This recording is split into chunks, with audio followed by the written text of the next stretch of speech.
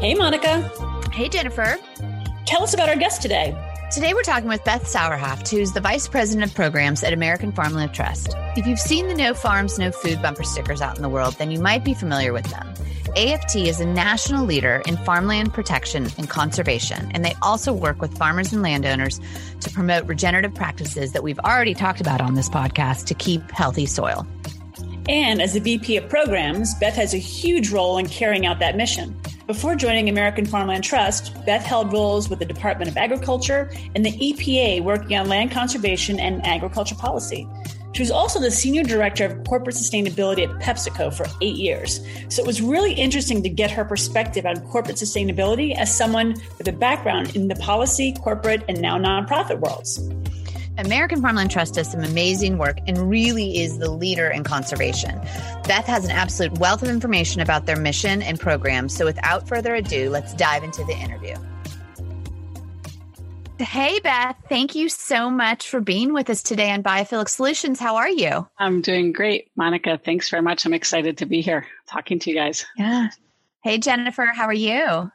Hi, good morning. I'm so happy to see Beth and hear your voice and finally meet you. Even if it is on Zoom, I've heard so much about you and I've known so much about your work. So I'm so thankful that you've taken the time out of your crazy schedule to just sit with us and talk about everything that you're doing. Yeah, American Farmland Trust has been a good friend of ours, Sarah and B, for a number of years, and we are thrilled you're here. For those of you uninitiated, if you ever hear about No Farms, No Food, that is their tagline, and it is something that is super important, really sort of the leader in not only land conservation, but really thinking about agricultural and farm conservation. So, Beth, welcome again. I really want to start and dig in with the work you're doing. You run all programs for American Farmland Trust. But for sort of the uninitiated, tell us a little bit about the history and goals of the company, or the foundation, I should say. Sure. Thanks very much. So AFT was founded 40 years ago. And our mission is to save the land that sustains us by protecting farmland, promoting sound farming practices, and keeping farmers on the land. And so we were the original agricultural land trust. We helped many other land trusts and state farmland protection programs get started. Peggy Rockefeller, it was sort of her brainchild and her baby. And so here we are 40 years later, and our mission is very much focused on those three things of farmland protection. And 6.5 million acres of farmland have been protected to date by AFT, other land trusts that we help to create, public, state, and federal programs.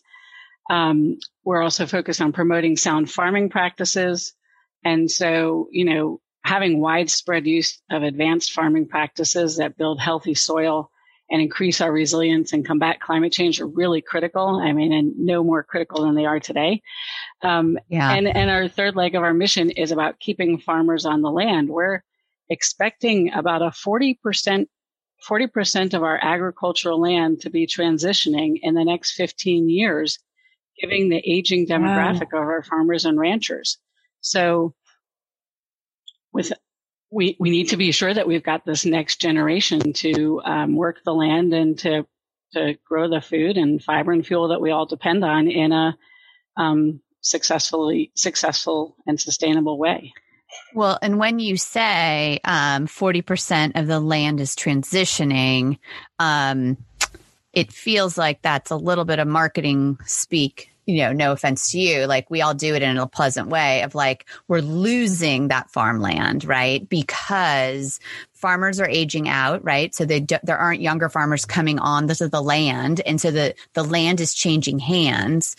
Is that sort of what that means? Because I really love to kind of educate our listeners, like what's really happening here? No, that's a great question. So there's a couple of things going on. So one is farmland lost. Farmland is being converted for high density urban development as well as low density residential. A lot of farmettes, people who want these 5 and 10 acre pieces of land, which, is idyllic, but it really breaks up the bigger chunks of land that we need to farm. So we are losing approximately 2,000 acres of farmland a day to conversion. And that's really, it's tragic. It's a huge amount of land, and if we don't stem that flow, there's a lot of concern. So that's one piece of the issue. The other piece is that with so many farmers, approaching retirement age, which may or may not be 65, whatever age it is they want to retire.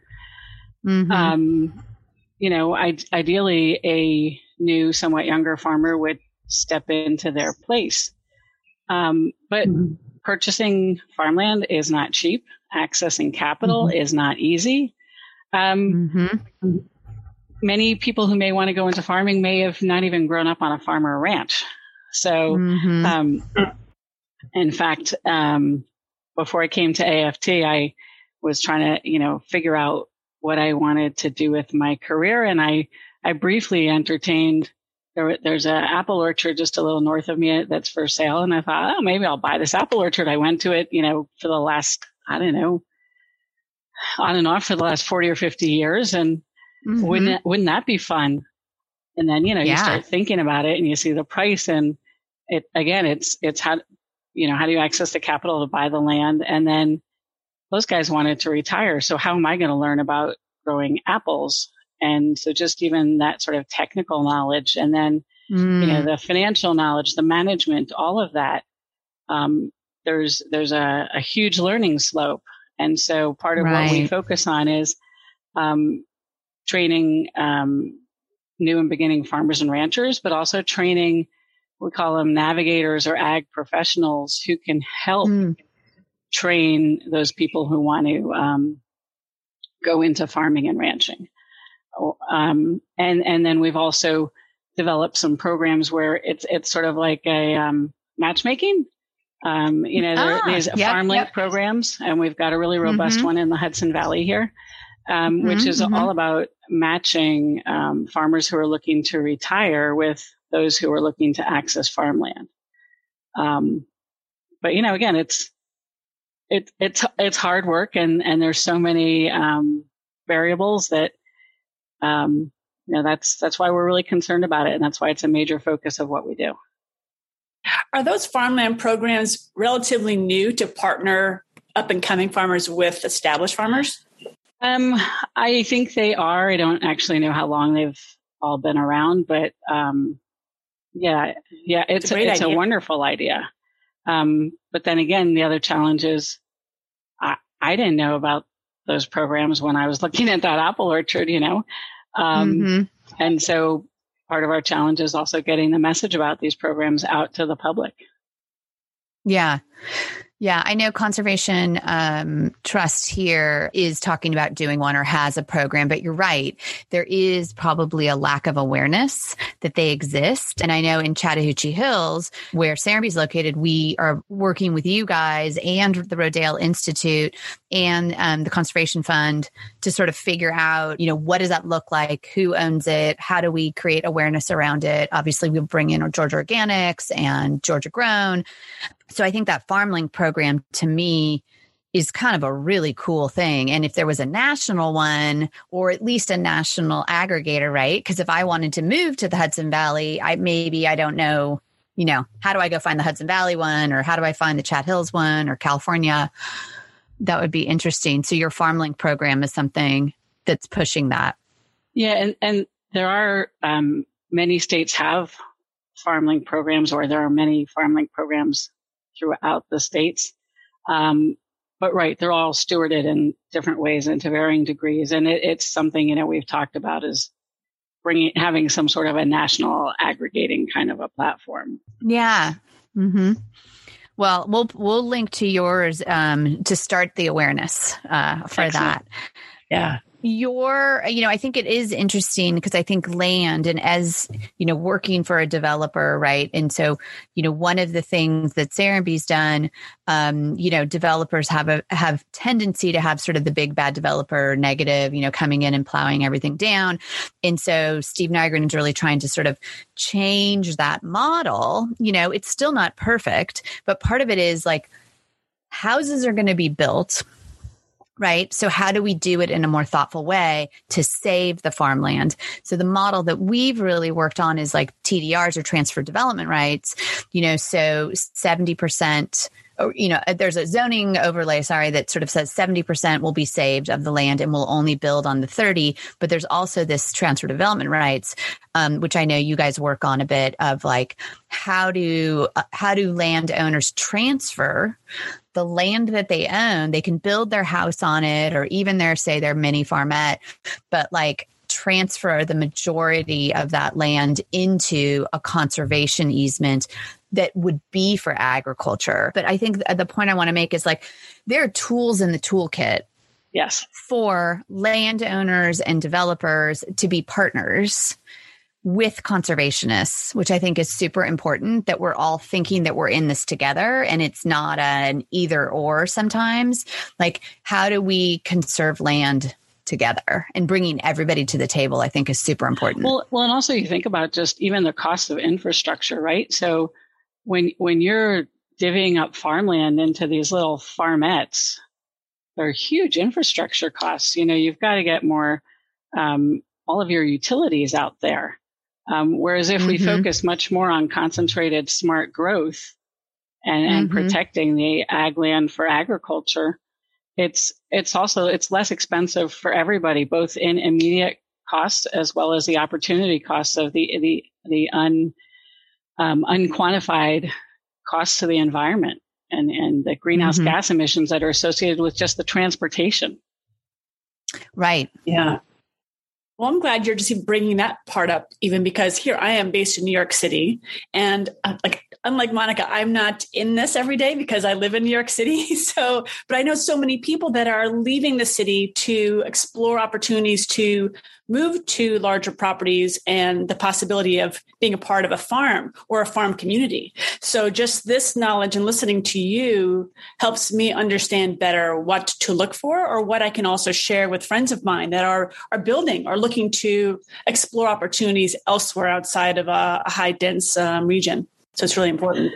Yeah. And I think it's also important to think about, well, what are people really looking for? Like, do I just want fresh food, fresh local food? So then maybe become part of buy into a CSA, or maybe participate more in agritourism. Again, unless you really are that person who has what it takes to move on, to buy this farmland or ranch land and to manage it successfully for the long term. Yeah, I mean, it's definitely been a stressor that, right, there's articles in the New York Times and I think the Washington Post and other papers all the time, especially in the last year and a half, of folks moving out of urban areas. And I've got many friends who have done just that. We'll be right back after a quick break. Jennifer, guess what's coming up and where we get to hang out? What's that, Monica? The Biophilic Leadership Summit. It's back this March 24th through 26th. Oh my gosh, I cannot wait to see you in person again. It's been way too long. I know, me too. And we invite all our listeners to come to this year's summit. We're going to be exploring biophilic placemaking and how we use biophilic principles to promote health, happiness, and vitality in public spaces. Yes, and I was just reading over the schedule, which I'm very excited about. There are so many great speakers and panels. And when you get to join us, I'll be doing a nature walk and moderating a wonderful panel on activating community spaces with two incredible women, an architect and an urban planner. So this summit is put on by the Biophilic Institute and Biophilic Cities Project. So you can also come meet all of the leading experts in biophilia. And in addition to all incredible multiple presentations, we're going to have all sorts of great farm-to-table meals, plus cocktails, some book signings, and lots of networking, which is always a favorite. And it's going to be at your and my favorite place, the Inn at Serenbe. Yep, that's one of my favorite places, as you know. So join us in Serenbe for the 6th Annual Biophilic Leadership Summit from March 24th to March 26th, 2024. And you can learn more about the summit and register today at biophilic.summit.com. That's biophilic.summit.com. We hope to see you there. We'll see you soon. Bye, Jen. Bye.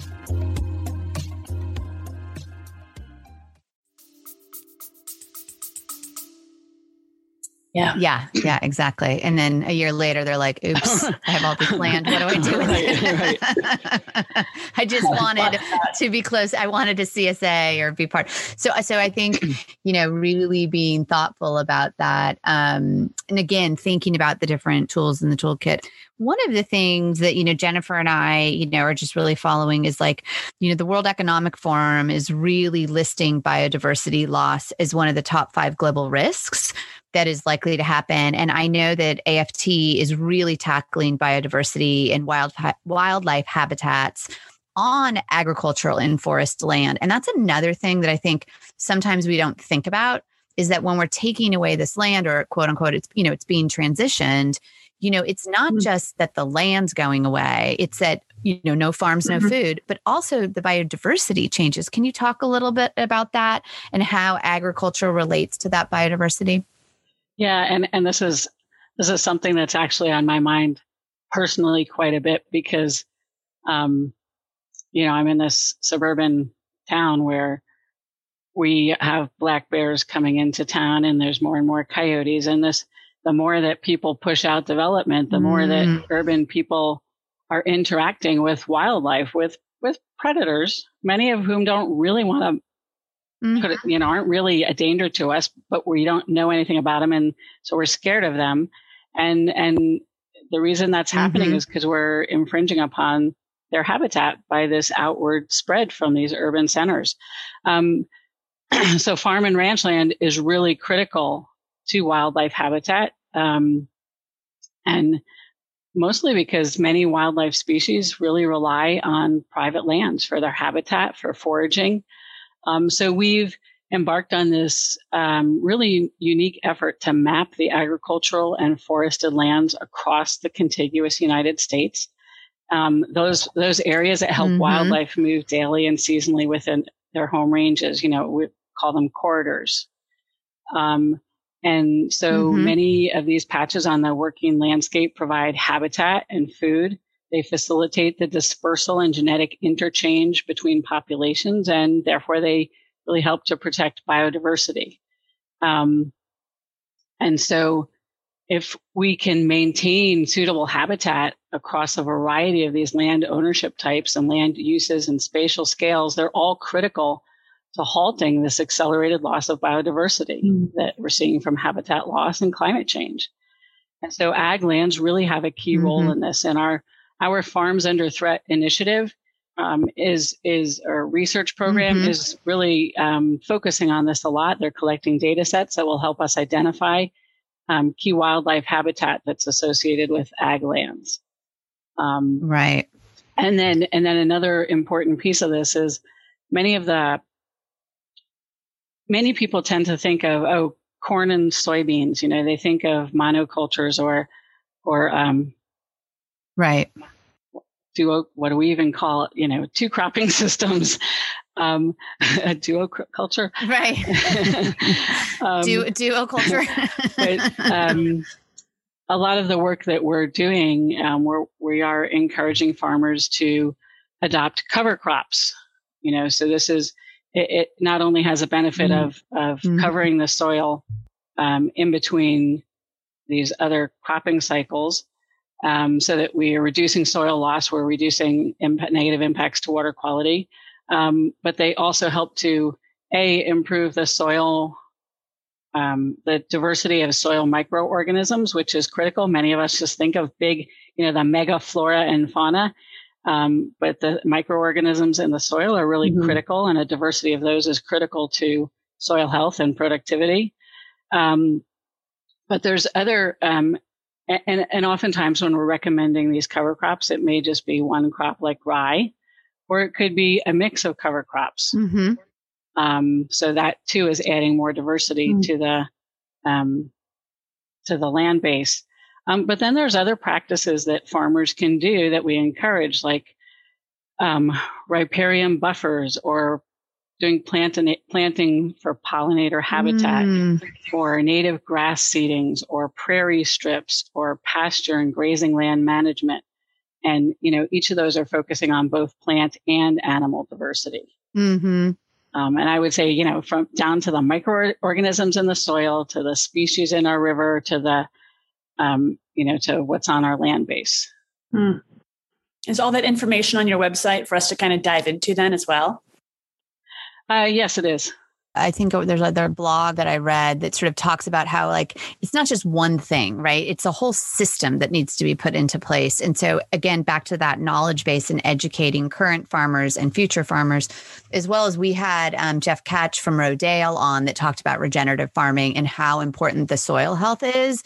And so I think, that's just one of those other things that how do we get people starting to understand? It's not only do we have to save the land, but then we have to treat it appropriately. One of the things that I think is interesting is you came from PepsiCo. And when you hear PepsiCo and then you hear saving farmland, the general public might not put that together. But tell us how you got there, because you were doing sustainability work there. And I'm super curious to figure out okay, what were you doing with them? And then what made you decide to come over to American Farmland Trust from a large, packaged goods company? Great question. And one that I get quite a bit. I'm sure you do. So when I was at PepsiCo, I was always doing sustainability work. Initially, it was focused on North America and on just the beverage part of the company. But then in the last last 4 or 5 years I was there, it was focused internationally, and a lot of it was really focused on the agricultural supply chain. And I developed it was called a Sustainable Farming Initiative, and it was a sustainability program that focused on environmental, social, and economic sustainability of the agricultural supply chain. And then I developed another program that focused on dairy. Interesting. And I also did things like push to incorporate sustainability thinking into the whole R&D process, like the product innovation process. So if you ask the right questions from the beginning, there's less to clean up at the end. So that's where are you sourcing from? What are the raw materials and crops you're sourcing? What's the nutritional value, but also environmental impact? What are the human rights impacts or social impacts? The labor that's producing those raw materials.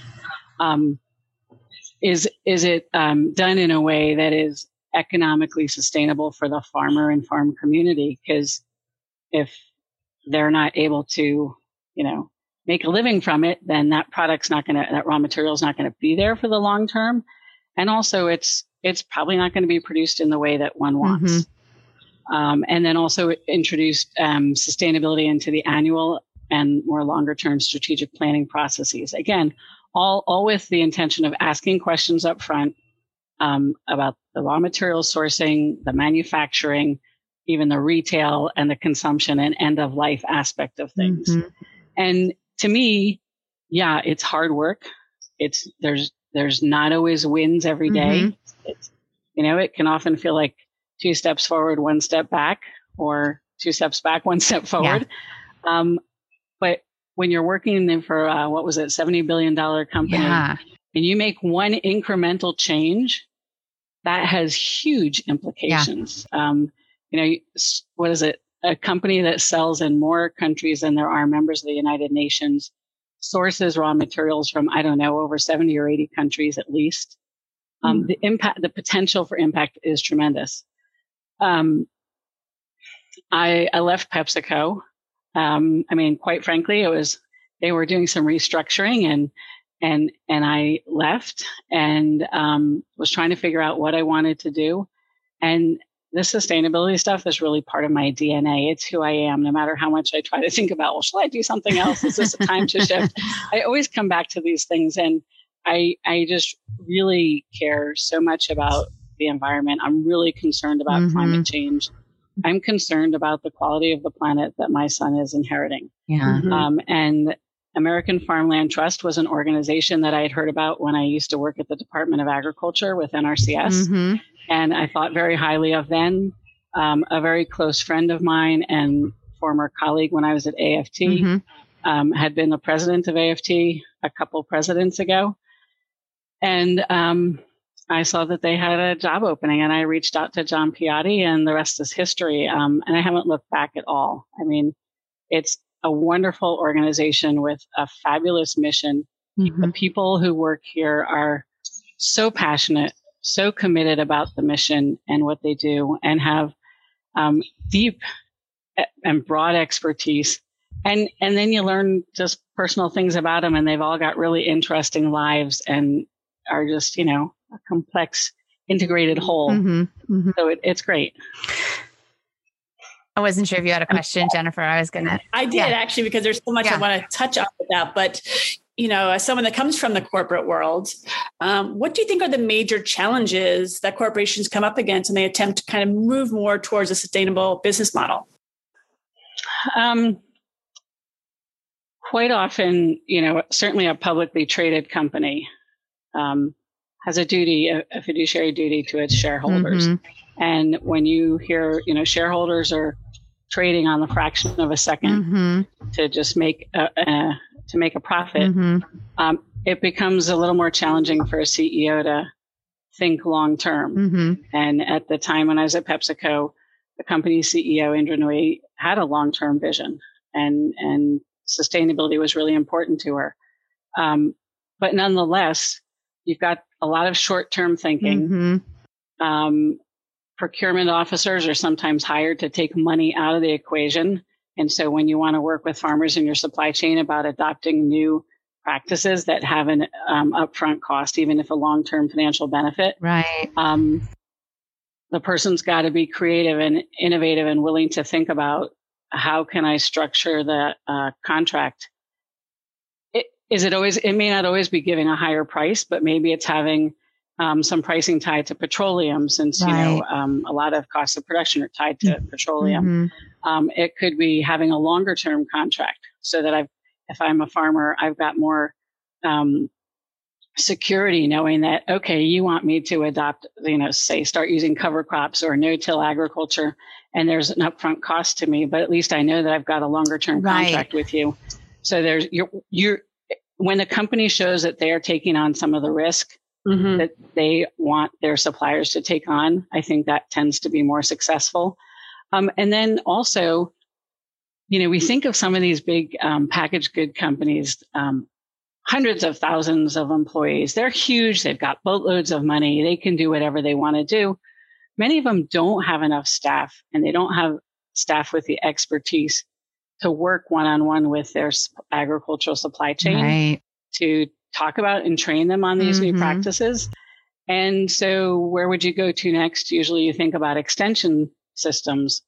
Well, extension systems in the US and around the rest of the world are really not as prevalent or robust or well-funded as they used to be or need to be, mm-hmm. to be the partner that corporations would, sort of naturally look to them to be. Right. So it's really challenging. And I guess the final thing is, going back to that sort of short-term thinking, is many of these practices we're talking about, like to improve soil health, it can take years until you see a measurable benefit. Right. And so again, you got to be in it for the long haul, and this can be challenging, but we are seeing more and more CEOs who are doing that. They're saying, I am not going to cater as much to the quarterly report. We're in this for the long haul. Yeah, I think that's an interesting thing to think about as we're seeing, companies reporting out ESGs, right? Their sustainability goals, I think is a good first step.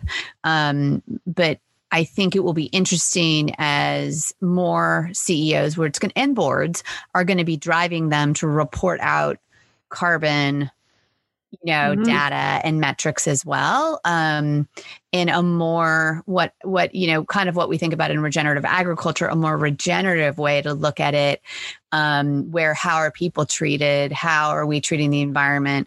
How are we treating, the biodiversity? And if those data points beyond the ESGs, because I think the ESGs can be superficial. If we can get those, everybody sort of on board with reporting, then that becomes what you're reporting to the street, to the shareholders, right?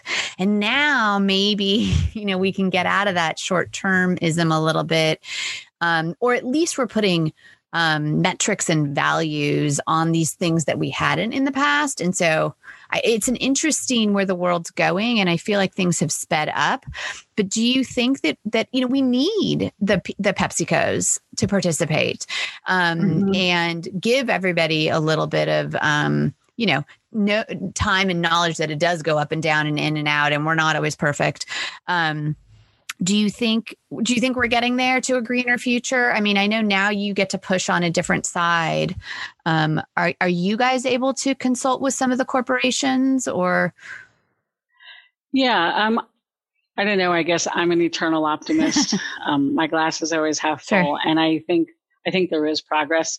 It's not as fast as many people would want, sure. And I guess I would just even segue a second to say, there were so many things that before going to PepsiCo, I always thought, I would sort of hypothetically ask questions about the packaging, or I would ask about, well, why does a Pepsi need to be so sweet? Why can't you just take a teaspoon out of it every year and make it less sweet or whatever, and then you realize when you get into the chemistry of these things, there is a reason for every ingredient, and it's not just flavor. A lot of it has to do with other aspects, shelf life, or even mouthfeel, or whatever it may be. Or PepsiCo tried to do the biodegradable packaging, and people complained about the noise it made.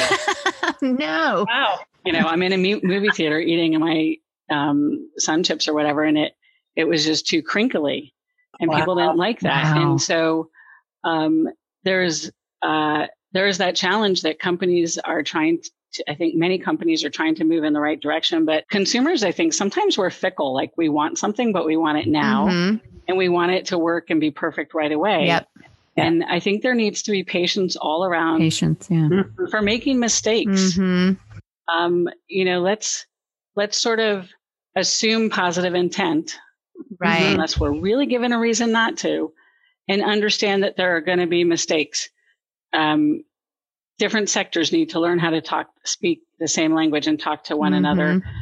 Consumers need to realize that it can take many tries until a company gets something right. But hey, there's a responsibility on us, the consumer, to properly dispose of that packaging. You don't just get to throw it out the window of your car. Right.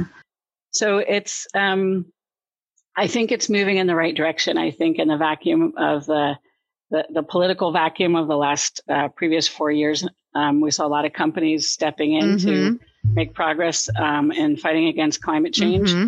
And I think we're going to only see that continue. Yeah. It's such a good point, too, like the symbiotic kind of relationship of how we feel about, first of all, the land and how we want corporations to do something fast and better and quicker.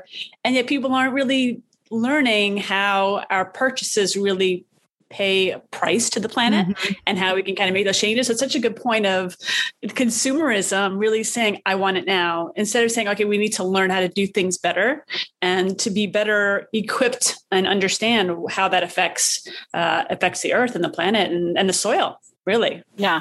Yeah, that's amazing. Tell us about, what is a program that you're working on? I know one, which I'm interested in, is female farmers. Getting more women into farming. And I don't know if you want to touch on that, or is there another program that you feel like, we should know about and really consider supporting? Yeah, I can talk about that one. I would love to talk about climate change as well. But so our Women for the Land initiative is a really neat initiative in that many landowners are women. And, if you think of many of them outlive their husbands, and so they may inherit land, or they're either left with it when their husbands die, or they inherit it, or they buy it. But many of them are not actually operating that land. And so our Women for the Land initiative is about developing these peer-to-peer learning networks where women can learn about who are the ag service providers that they can talk to, who is the extension officer, who is the soil and water conservation district person or the natural resource conservation service person who can help them if they have any questions about farming their land. What if many of them may be conservation oriented and might say, hey, to the farmer who's renting their land, how about growing cover crops? But if you don't understand some of the risk that is involved in growing a cover crop on rented land, then you can't share the risk. So we train them about, think about the contract. What is the term of that contract? If a farmer is going to grow cover crops to improve the soil so that they have more productive, get more productivity from it, and the landowner has healthier soils, it takes years. So maybe you should lengthen the contract. Maybe you help to go in on the price of the cover crop seeds. So you're sharing the risk. And then increasingly, the initiative is going beyond just building these networks to train women on regenerative practices, but also to think about the land access and transfer, succession planning, those sorts of issues. And also working to, I think women have traditionally had less access or taken advantage less of Farm Bill programs. That's interesting. Because the men are seen as the farmer, or maybe they haven't, and the women have often been the off-farm job that provides insurance benefits. So it can be training women on what these programs are, and it can also be going beyond and looking more at who are the historically underserved farmers and landowners, and helping to build these peer-to-peer networks with that population as well. Yeah, I know Georgia Organics is doing a lot of really great work around getting, Black, brown, and indigenous farmers back onto the land and getting them to be able to purchase it. Because I think that's a huge part of it, right? It's not about just leasing somebody's land, or it's really figuring out how do you get a program so the farmers can actually own the land again and really, to your point, have that ownership. Yeah, no, exactly. And I don't know how much time we have. Yeah, go. Yeah. One more. Another thing that we have an initiative on combating climate change. And that's one that's relevant across all three legs of our mission. And so, to combat climate change and keep planetary warming well below that 2 degree centigrade that's outlined by the Intergovernmental Panel on Climate Change, and to meet the goals of the Paris Agreement, conserving farmland, increasing the amount of carbon sequestered, reducing greenhouse gas emissions from agriculture, these are all essential to mitigating climate change and increasing climate resilience. So we are encouraging, again, the widespread adoption of regenerative farming practices. We need sufficient farmland, and we need enough farmers and ranchers who are trained in everything that they need to know to succeed in farming for the long term. And so we're working across each of these through work done in our regional offices, as well as through my team of national initiative directors and their staff. So we quantify the impacts of regenerative practices on soil health, climate benefits, and farm operation economics through on-farm research and modeling. We work by uniting coalitions and influencing policy, bringing together farm and conservation interests to advance policies that will enable agriculture to be a central climate solution. And we work on the ground at the local and regional level by partnering directly with farmers and ranchers and landowners and other professionals who support them to try to increase the adoption of regenerative ag practices across the country. Yeah, that's amazing. I think that's another thing that people, we sort of miss. We think about this 2 degrees and it's so just this weird number. It seems like a small number. So maybe it's not that big of a deal.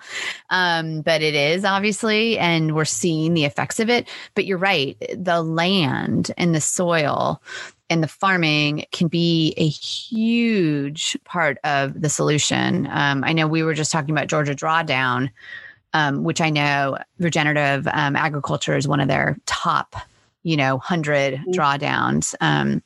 How can people get involved, Beth? Like, what can we do to help? Well, there's a number of things. So first of all, we welcome donations. They're critical to helping us do our work. Or someone could go online and request a No Farms, No Food bumper sticker and help spread our message. Our farms are really providing an unparalleled abundance of fresh, healthy, and local food, but they're rapidly disappearing and they need to be protected, and people need to be aware of this message.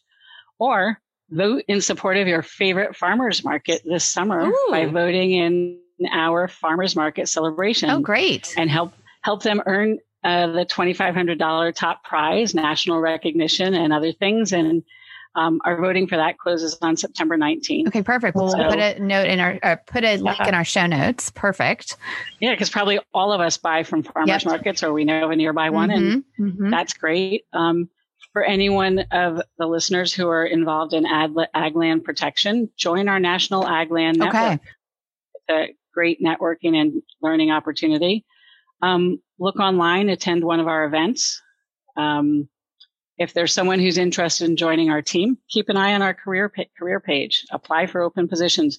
You will never find a more committed and passionate group of people who have amazing expertise in their fields. And finally, I would just return to the first comment I made. We welcome all donations, regardless of size. Yeah, it's hugely important.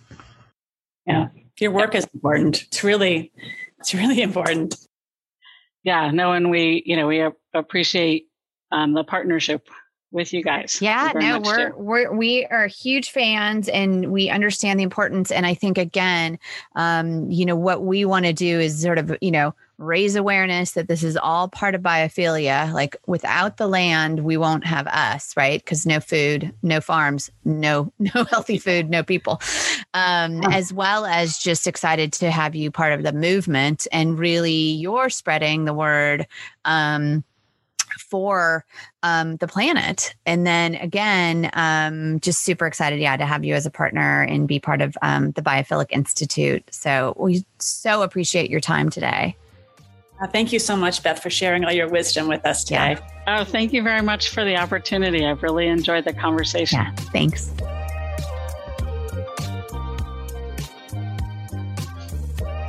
Okay, tell me about your thoughts in that conversation with Beth.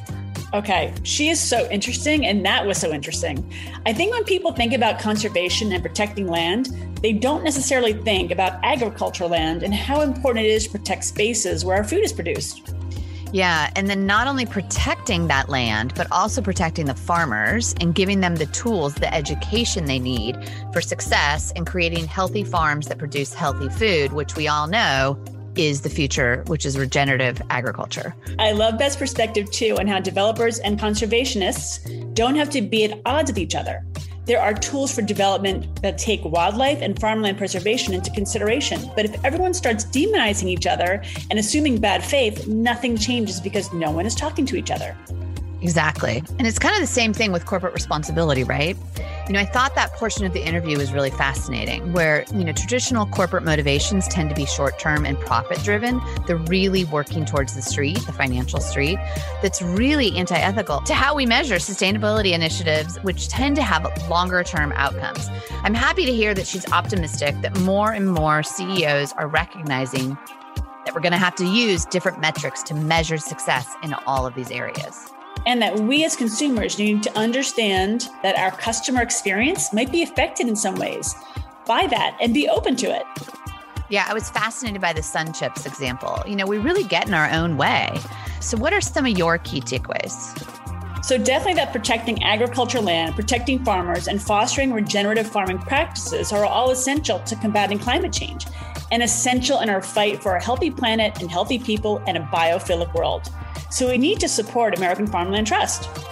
Exactly. So go to their website, request your free No Farms, No Food bumper sticker, donate, support your local farmer or farmer's market. We've got all the links in our show notes to help you get started. And thanks again for joining us on the Biophilic Movement.